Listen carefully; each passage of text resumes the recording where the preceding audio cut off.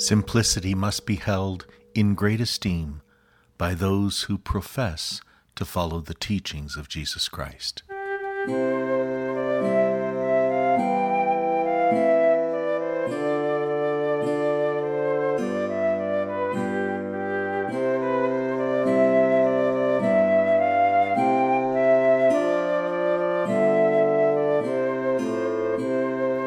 Blessings and peace to you, my brothers and sisters, as we continue the September Spirit on this, the 7th day of September, the Tuesday of the 23rd week in Ordinary Time. This is Father Michael along with the rest of our team, and we thank you for joining us this morning in prayer. Let us begin as we do all things in the name of the Father, and of the Son, and of the Holy Spirit. Amen. O Lord, open my lips, and my mouth shall declare your praise. Psalm 36, Love and the World. The standard of love is a high one. We all rebel and some are clueless. They are not just or truthful. They spend their time plotting to get ahead. They plunder the world and do not share. I hate this, but I am not innocent. Though I try to share, to be just and frugal, most of the world points its finger at me. Your love encompasses us all. Strong like the mountains, deep like the sea, you give the priceless gift of life. We take refuge in the shadow of your wings, Lord. We feast on the good things of the Spirit and see our aching world through your soft light.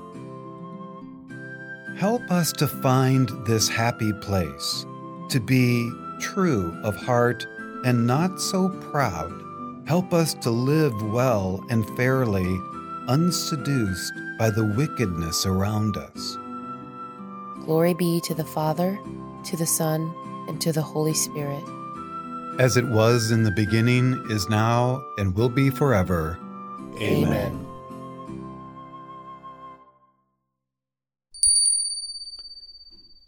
A reading from the Gospel of John, chapter 14, verse 23. Jesus answered him, "If anyone loves me, he will keep my word, and my Father will love him, and we will come to him and make our home with him." The word of the Lord. Thanks be to God. Have you noticed how complex our world and lives have become?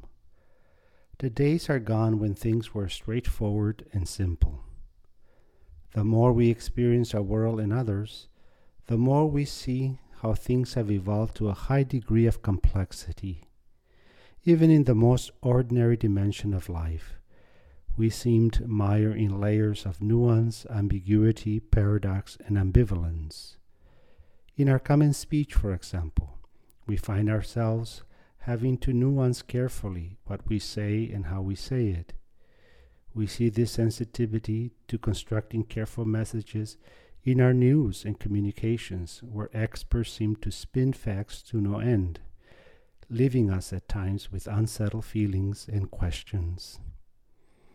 Without demonizing the great art of rhetoric, speech, and public communications, we can also recognize the fact that there are moments when what we need most is simplicity. Simplicity in what we say and do. Simple words and simple actions that can bring clarity to our situations. Today's reading is a case in point. Jesus speaks to us with great clarity and simplicity. If anyone loves me, he will keep my word, and my Father will love him. There's no particular nuance, ambivalence, or spinning found in these words. When we hear Jesus' message, we get it, we connect to it, we rejoice in it. We can even attest to its truth. Indeed, we have experienced the grace of God making a home with us. All of us who struggle daily to do our best at keeping God's words close to our hearts, know how important this promise is for us. Far from being some kind of esoteric teaching, Jesus' words reveal the generous love and care found in God. Ironically, the fact that our lives are full of complexity, nuance, wonder, grandeur, and beauty can also lead us as followers of Jesus to discover the beauty of simplicity with great respect. As St. Vincent de Paul would have us say, simplicity must be held in great esteem by those who profess to follow the teachings of Jesus the Christ. Today then, let us take a simple moment in prayer to embrace the awesome beauty and great wonder found in Jesus' words before us. If anyone loves me, my Father will love them too. What more could we ever need? How good it is to dwell in the house of the Lord all the days of our life.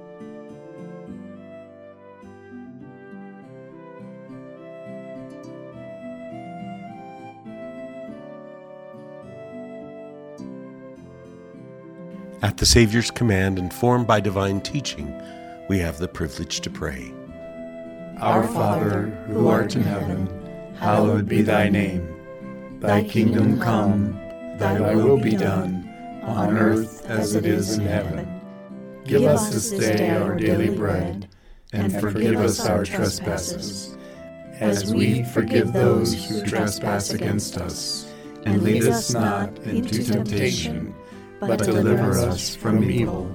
Amen. Let us pray.